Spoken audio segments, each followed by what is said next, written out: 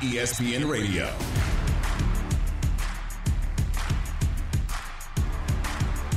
You're listening to ESPN Radio on the ESPN app, Sirius XM Channel 80, E+, presented by Progressive Insurance. It's Chris Carlin and Chris Canty rocking with you once again. Get at us on Twitter at ChrisCanty99 and at Chris Carlin. And as always, tap in on the Canty call-in line, 888-SAY-ESPN. That's 888-729-3776. And we got a lot of stuff to get into, big fella. Tom Brady flirting with coming out of retirement. There's more drama on the Aaron Rodgers front. Of course, Kyler Murray and that news with the Cardinals is not going away.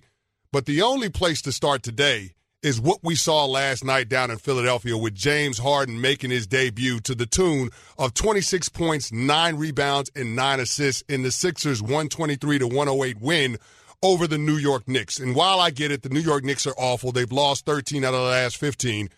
It's hard not to acknowledge how good this duo between Joel Embiid and James Harden looks. It fits immensely well. Shine up the Larry O'Brien. I can see JoJo hugging it right now in midcourt in Philadelphia. Look, it is amazing to me just how smooth the transition has been. And I'll credit Harden from this standpoint. He, when he went to Brooklyn last year, did something similar, not in terms of all the production and all that. What do I have to do to fit here right? In other words, last year, if you remember, he said, no, Kyrie, you're going to be the guy. I'll be the passive guy. I'll kind of back out. He was scoring like 18 points a game. He was doing whatever they needed to do to win. Now, with Embiid, he understands what his role is in the offense incredibly well, and he's exceptionally comfortable in it, and the Sixers are comfortable in it. More than anything, you can see the joy with which Embiid is playing. Yeah. Like, there have been plenty of... Embiid wears his heart on his sleeve on the court. And you can see how much joy he's playing with right now. The only thing I'm going to say is everybody just settle down. Just relax as to what this is. You can get excited. You can feel good. The city of Philadelphia is going to buy into this 100% as they should.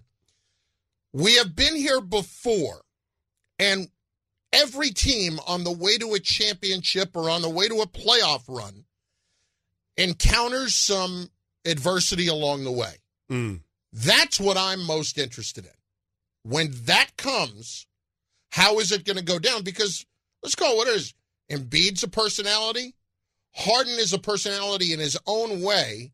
How is that all going to mesh together? How are they going to navigate that? That's a legitimate question. And I remember the 2011 season when I was with the New York Giants. Of course, that ended with us winning Super Bowl 46.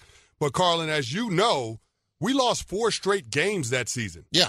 And there was talk about firing Tom Coughlin and getting rid of some of the core guys, high-priced veterans like myself. They were talking about running everybody out of town. And it's how a team responds in those moments that's going to determine the outcome of that season and how far they can go. But what I will say about Philly in particular, I'm not too sure that we haven't seen the adversity that they're going to go through this season. Like the whole drama with Ben Simmons, him deciding that he was going to check out of the team after showing up at training camp and not being engaged, and then what James Harden went through in Brooklyn, we could be talking about both of those individuals, both of those entities putting the drama of the first half of the NBA regular season behind them and getting ready to go on this magical run. I mean, I get it. It's the honeymoon period, and we really haven't seen a whole lot of resistance from the opponents that they've faced so far in these first 3 games.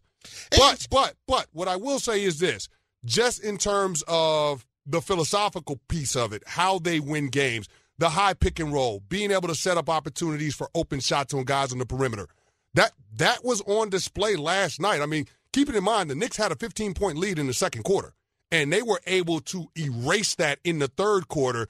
They knocked down 8 of 11 3-point shots, and really that was because of James Harden and Joel Embiid being able to attract a lot of attention from the defense, and then other guys like Tyrese Maxey and George Niang getting in on the act and knocking down those shots. That's going to be critical for them moving forward, but I think this team has all the makings in terms of how they want to play in order to be a championship contender. We already saw it from the defensive side for this Sixers group, but now you add the element of James Harden, and that's what makes it scary hours for the rest of the Eastern Conference. Okay, but let's call this what it is for Harden. This is it.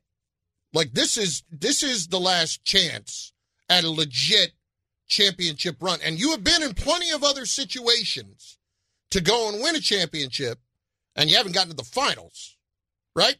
Haven't gotten to the did not get to the finals in Oklahoma City. So, haven't gotten to the finals.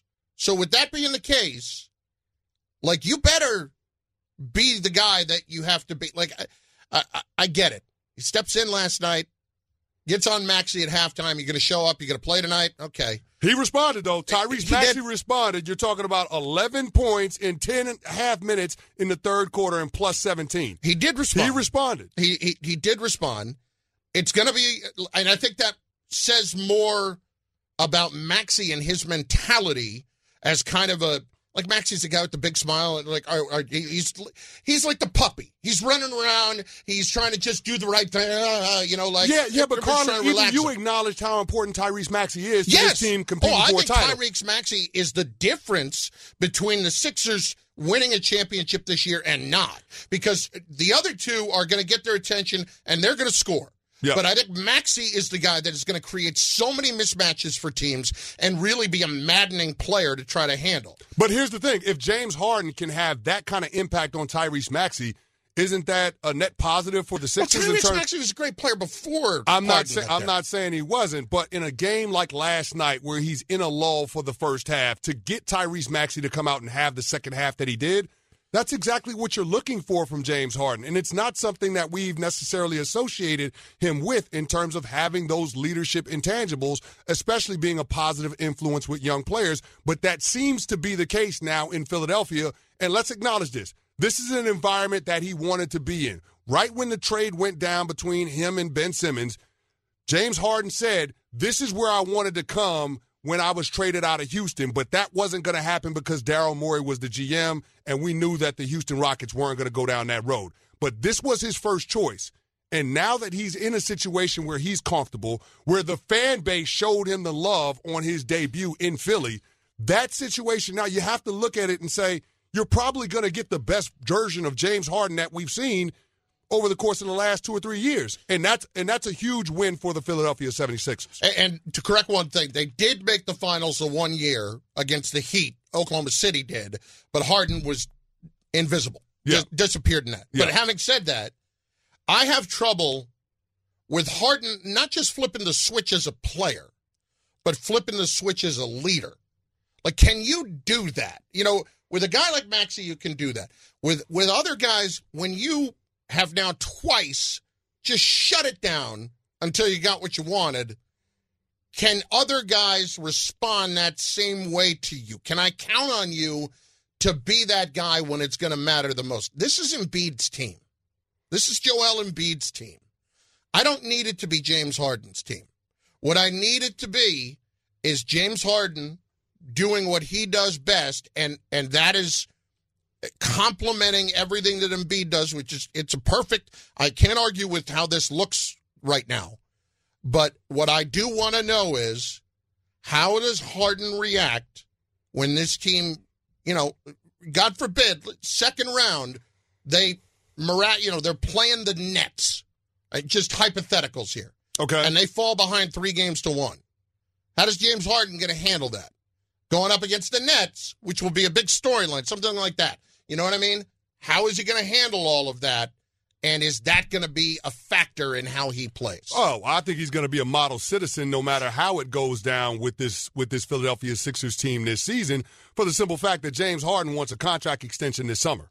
And that's completely within the organization's control. So if there's a rift... Do you think James Harden feels like he needs to be a model citizen anywhere to get his money? Well, you're talking about him being extended through his age 38 season, and we're starting to see that NBA teams are much more responsible when it comes to doling out those max contracts to those type of guys. If James Harden can't make it work with Joel Embiid in this next stretch run with the regular season and the postseason, then everybody's going to look at James Harden differently, including the front office for the Sixers. And I get it. Daryl Morey is his guy. He mortgaged the future. He gave away multiple first-round draft picks, Ben Simmons, Seth Curry, all of these guys in order to get him over here. But ultimately, there's more pressure on James Harden to make this work than anybody else in that Sixers organization. So that's why I think you're going to get the best version of him. And so far, so good. Now, what I will say is this.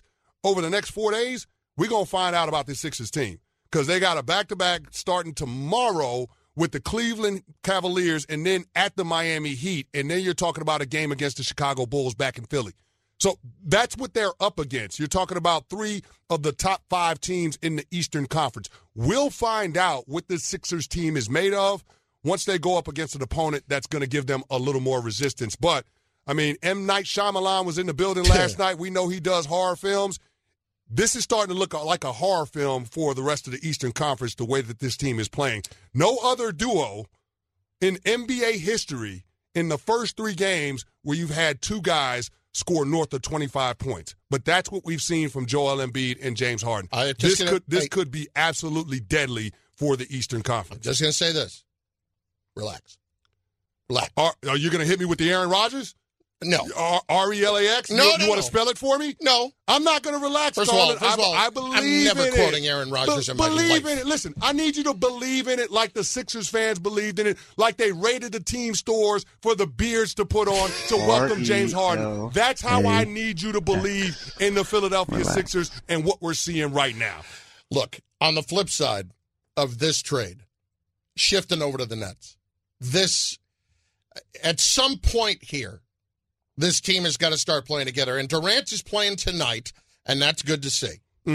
At this point, I'm curious as to how long it's going to be before we actually get a chance to see them.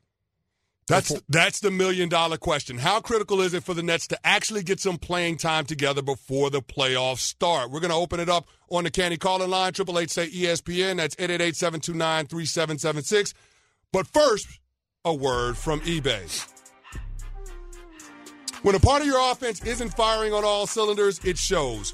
Maybe it's a drop ball. Maybe you just can't work your way down the field. Well, whatever happens, the only solution is to replace that part with something better. It's the same with your car, but unlike in sports, a new batch of car parts can't be drafted every year. That's why eBay Motors exists. They have all the right parts at the right prices. In fact, eBay Motors has 122 million parts.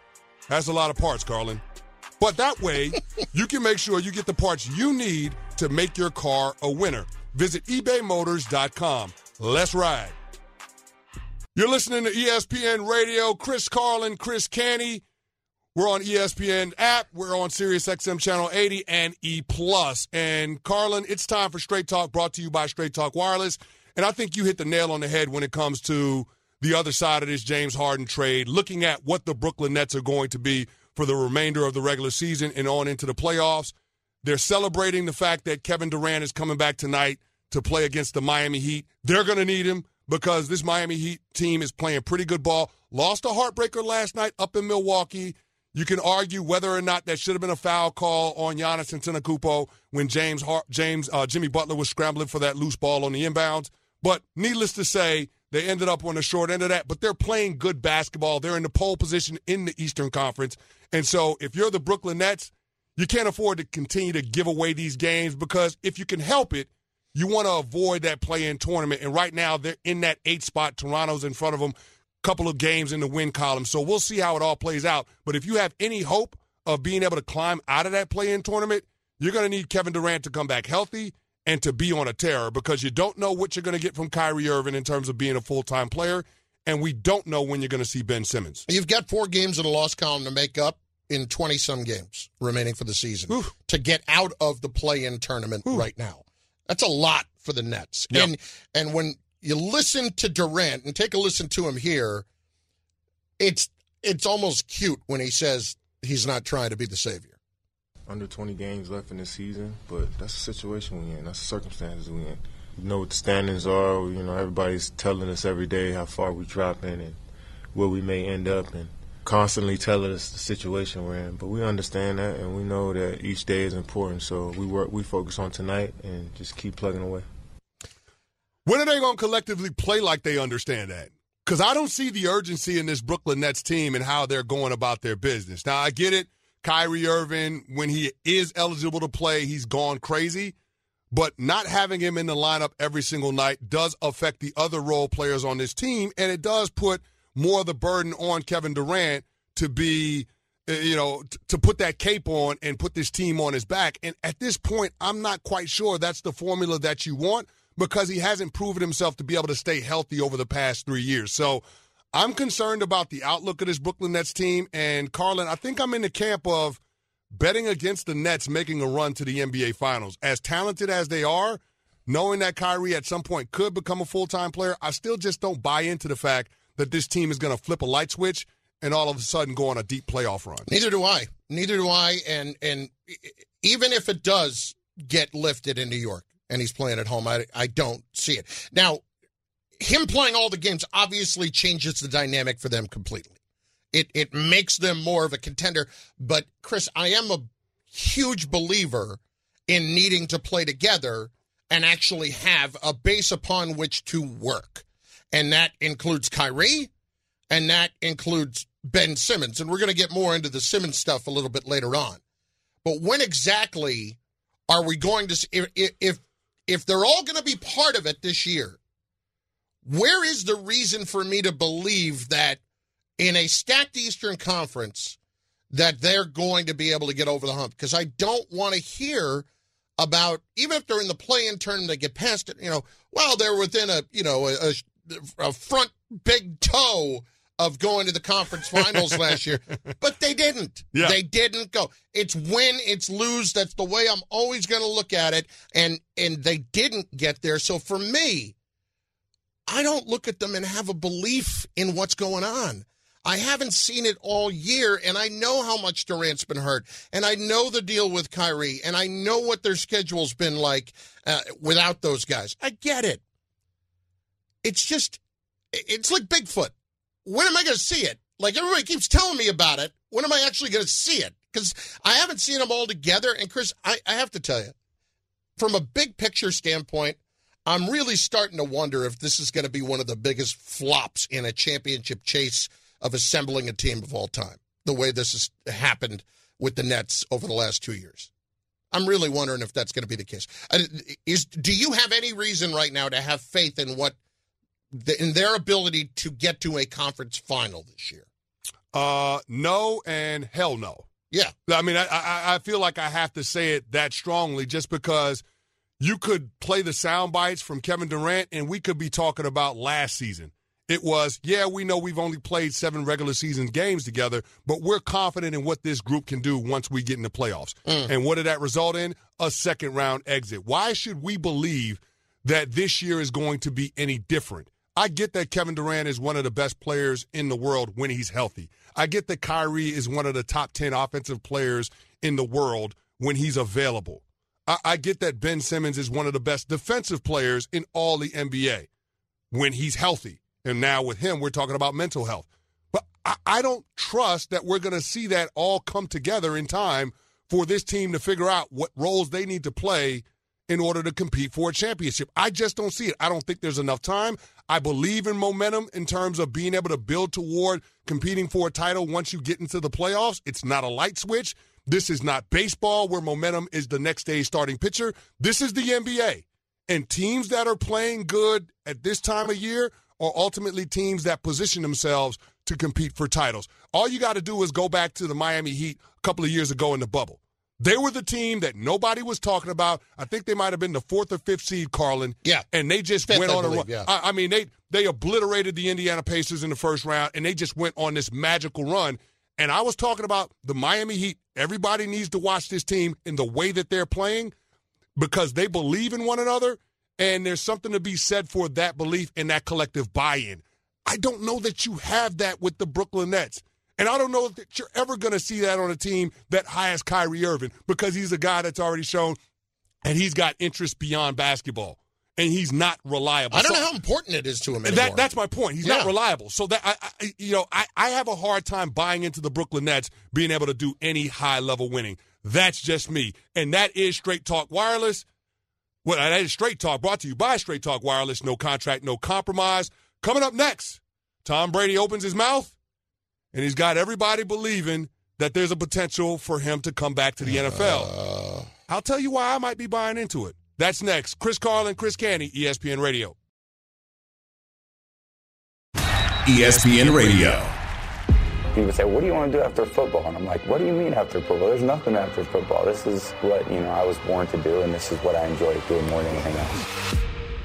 breaking news, Tom Brady is retiring after 22 spectacular seasons in the NFL. It's on the Mount Rushmore of all-time great athletes. Someone who was a 6th-round draft pick to winning 7 Super Bowl rings, the greatest and most accomplished quarterback to play the game of football. Tom Brady, the man in the arena. Is he coming back? That's what we're trying to figure out. You're listening to Chris Carlin and Chris Canty on ESPN Radio, Sirius XM Channel 80 and E+. We're presented by Progressive Insurance. You could save big when you bundle your auto, home, motorcycle, RV, or boat. Visit Progressive.com. And big fella, every time Tom Brady opens his mouth when he does an interview, it seems like he's leaving the door open to come back to the NFL. Now, we heard Bucs GM Jason Light said they'll leave the light on for him down in Tampa, no pun intended. But it sounds like Tom Brady is reciprocating that. We heard from him yesterday in an interview on Sirius XM with Freddie Couples, the former golfer. And now Tom Brady seems like he's adding fuel to the fire, that speculation that he could be returning. Let's take a listen. I wish I had a clear vision of what the future holds. But I think for me there's a lot of great things ahead and a lot of great opportunities. I know I said right after football season I was looking forward to spending time with my family, and I've done that the last 5 weeks, and I know there'll be a lot more of that too. So, I like staying busy, that's for sure. I played a little bit of golf, and I'm actually going to see my parents tonight, which will be a real highlight for me on their turf. I'll be sleeping in the same bed I slept at when I was a kid. I don't think my mom knows I'm coming home yet. So it's just between my dad and I is a little bit of a surprise. So looking forward to that. Looking forward to some golf in the next few days and some more family time, and then we'll figure out where we go from there. That's a man that can't get back on the field soon enough. Honestly. I mean, you just hear the tone at the beginning of, I said I was going to spend a lot of time with my family, and I spent 5 weeks, and I guess there'll be a lot more of that. Yeah. In other words, I get it. I've had enough. Hey, look, I don't doubt for a minute that this is putting Tom in somewhat of an existential crisis right now. Okay. Because he's never been here before, and the guy has lived his life in such an incredibly regimented fashion for so long that this kind of a change cannot be anything but just an earthquake to his entire routine. What do you mean I don't have anything I have to do? What do you mean I don't have to go work out? What do you mean I don't have to go make a smoothie? I mean, honestly, I'm going to be surprised if at least there is not a serious flirtation with coming back. I think you'll hear more about it. And can I just ask this question? For somebody that is just stepping away for the early part of this, why are we hearing from Tom every week or two? Why is Tom doing all these interviews? I'm not saying that there's more behind it. Mm-hmm. I'm just saying it's odd to me. If you're going to step away, you've been in that arena for so long, why continue to chat right now about everything that's going on? Well, here's the thing. I know he has business ventures beyond, just the Man in the Arena documentary. We've talked about the big screen project that he's working on, some of the other things with the TB12 method. So maybe this isn't an effort to promote some of those things. But when they ask him about football, he doesn't give that definitive answer that he's not coming back. It always seems very cryptic. It seems ambiguous. And that's the part that adds fuel to the fire when we start to speculate whether or not he's actually going to come back once we get closer to football season being able to kick off. And here's the kicker for me, Carlin. The fact that he played at a near MVP level this year, and when he announced his retirement on his IG page, I didn't hear that Tom Brady had enough. What I heard was, this is not my decision. This is ultimately about my family, about my wife, my kids, and quality of life, and making sure that I'm there for them in the same way that they've been there for me the past couple of decades. And it feels like he owes it to them in order to be there for them in this phase of life. But if you've been doing something longer than you've not been doing it, which is being an NFL player, he's been an NFL player longer than he's not been an NFL player in his life. If you've been doing something for that long and you've been doing it at the high level that he did last year, that's something that's hard to walk away from. And you're not going to get that same adrenaline rush in any other walk of life. Like coming out of this tunnel on Sundays in an NFL stadium and knowing that you're competing against the best football players in the world, having the opportunity to impose your will on another man that's just as capable, like you can't find that anywhere in life. That competitive drive that makes you great is the thing that makes it hard to walk away. And most of us are told that we can't play anymore. Like I remember my former position coach, Clarence Brooks, down in Baltimore, God rest his soul, he said, we're all just one day closer to them telling us that we can't come here anymore. But that's not the case with Tom Brady. Their general manager just said, we're going to leave the light on for you. So this is totally your decision on what you want to do. And guess what? We don't need you to be around the rest of the offseason in order for you to come back and be our starting quarterback this year. If you want to come back in the middle of training camp and be the starter for the Tampa Bay Buccaneers, let me tell you what's going to happen. Jason Light and Bruce Arians are going to say, okay, guys, Tom's back in the building. Let's go try to win another championship. That's what it'll be. Nobody has told Tom Brady no.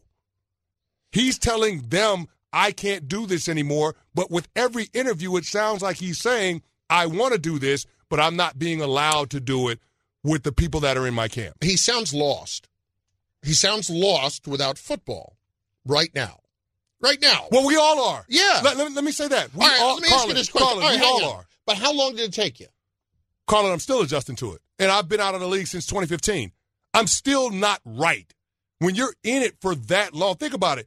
Your formative years in high school, and when you go to college, when you're in the NFL for over a decade, the structure, you're so accustomed to it, you're so used to it, and then all of a sudden they let you go, and then you're left to your own devices in order to try to recreate that structure, and there's not going to be anything that's quite like being a part of a team in the National Football League. You just can't replace it. You can't replicate it, and so you try to build things into your day, into your schedule, but there will be nothing that is as definitive, as binary, as competing in the National Football League. That scoreboard lets us know whether we won or lost. It's not subjective. But that's not the real world. The rest of life, you don't know whether you're winning or you're losing. You don't have anything to measure it by. But when you play in the National Football League, you do have that. There's one place that I think we're really, if it could ever come together, that it would be very real to talk about him playing again, and that's San Francisco. Now, look, I know Bruce Arians made his comment about 5 first-round picks and all that a couple of weeks ago. Imagine just for a moment that Brady got an opportunity with a team that's clearly ready to win, that has plenty of weapons, in a team that he grew up rooting for, that he was in the stadium for the catch in 1981. In the stadium. And he had a chance to close it out that way, to potentially get one that way. Chris, he may always be chasing how to properly close it out, and I understand that. But that's one where if I'm the 49ers and I'm the Bucs and I want to get together, maybe the Bucs like Trey Lance. Maybe he wants to end up with his old buddy in Vegas. I don't know. I think there will be some sort of serious flirtation that will come in the next few months about him actually returning. Well, here's what I'll say, Carlin, to put a bow on it. It's not going to hit right now. It's going to hit when guys start getting ready to go to training camp. Late July, August, that's always the time, especially when you're fresh out, when you're getting that urge to be out there competing the most. And I know it, guys hate training camp, but it's a love-hate relationship. It's just one of those things. You don't want to go through it when you're in it, but when you don't have the opportunity to be a part of it, you miss it. And I feel like that's when we'll know what Tom Brady is going to do. And I have a hard time believing that he's not going to want to come back. No matter what Giselle and the kids say, I have a hard time thinking that Tom Brady is just going to stay completely away. But speaking of flirtations, we got another quarterback in the National Football League that's flirting openly, but not with retirement, with other teams. We'll tell you who that is next. You're listening to Carlin and Candy, ESPN Radio. ESPN Radio. It's Candy and Carlin on ESPN Radio, ESPN app, Sirius XM Channel 80, and ESPN Plus. We are presented by Progressive Insurance. As always, tap in on the Candy Carlin line, 888-SAY-ESPN. That's 888-729-3776. And big fella, we know when we get to the scouting combine that it's not just about the guys running around on the field. There's a lot of goings on in terms of teams fielding interest, inquiries into players that may or may not be available for trade, guys that may or may not be available for free agency. And one of the guys that keeps coming up at the quarterback position is Russell Wilson. Now, we know that there's been friction the last couple of years between him, Pete Carroll, and John Schneider, their general manager. And Russell Wilson went as far as to have his agent list 4 destinations that he wouldn't mind waiving his no-trade clause to last offseason. But when asked about it at the Combine yesterday, Pete Carroll was singing a little bit of a different tune when it came to the prospects of trading Russ. Take a listen. There's conversations about everybody. We're talking about everybody. And that's commonplace for us to have conversations with teams about all of the players, particularly marquee players. And that's not changed. It's been the same every year we've been here. So it's the same as it's been. We have no intention of making any move there. But the conversations, John has to field those he always has, but nothing specific to that. Let me say this. Russell and I have had a partnership for all of these years. We've worked at this the whole time. And, we've always tell you that he says the same thing I do because it's the truth. It's how we've worked at stuff. We've communicated on a really high level. And with that thought, I felt it was hugely important that we communicated really well and that we would be in touch. We would know what's going on and we could take the time to step aside some of the action that's at hand and make sure that we keep things in proper perspective. And that's what we've done. Keeping things in proper perspective, this is the first time that Russell Wilson and Pete Carroll have ever had a losing season, and it's the second time that they haven't been in the postseason. So I got to ask the question, is it time for the Seahawks to entertain trading Russell Wilson? Yeah, absolutely it is. And it's the way things have shifted in the league when it comes to the marquee quarterback.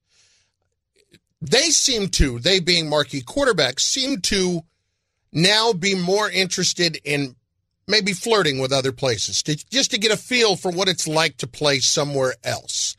And Brady obviously kind of set the standard there because he wanted to get out of that New England, just drudgery every day. If you're Russell Wilson, I think you're probably looking at your career and you're trying to think, where can I go that is either A, going to further my brand immensely, that's why New York is on his list, or B, go and get another championship. And where is my best opportunity at that? Because I don't believe it's here. And it's more than fair for him to be asking that question. And for the Seahawks, it's more than fair to consider moving on from him. So many times, Chris, we hear about how you cannot move on from the franchise quarterback. But when you reach a certain age, you can. And I really believe that what happened this year with the Rams is going to have a lot of teams thinking, damn the picks, let's do what we have to do because our door is open right now. And there are a couple of teams around the National Football League that have let it be known that they're going to be in the market for taking a big swing at a quarterback in the trade market. We're going to get to that a little bit later in the show, but to your point about Russell Wilson, I don't see a path to him competing for a championship in Seattle. You look at that division, I don't see it either. You got to contend with the 49ers, you got to contend with the Arizona Cardinals, and you got to deal with the defending reigning champs, the LA Rams. It's not going to happen. This is a team that doesn't have a first-round draft pick this year because of the Jamal Adams trade. That belongs to the New York Jets. So how is this roster getting better? This is a team that won 7 games last year. I don't know how they get better. They don't have a lot of talent on this squad. They don't have a lot of difference makers. And then beyond that, Russell Wilson's chief complaint since he got there in 2012 is, I get hit too much. And what happened this year? You're talking about him having to have a hand surgery that cost him 3 games.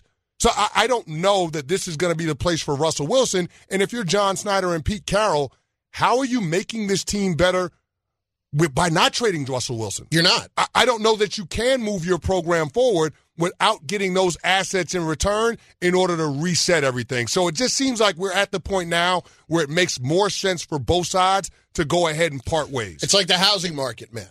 When you look out there and all of a sudden there's a big boom and you're in your house and you're thinking, you know what, I like it here, but maybe I want to sell if I can really cash in on it. If you're the Seahawks, you can really cash in on this. You may not be terribly motivated to sell, But you at least have to look at it, and you at least have to listen to what the offers are. Well, it's actually realistic now. With the cap number, you can move on from Russell Wilson as opposed to last offseason. We'll see. And we'll also have to wait on the Green Bay Packers, and when will they take the decision away from Aaron Rodgers in terms of his future? ESPN Radio back.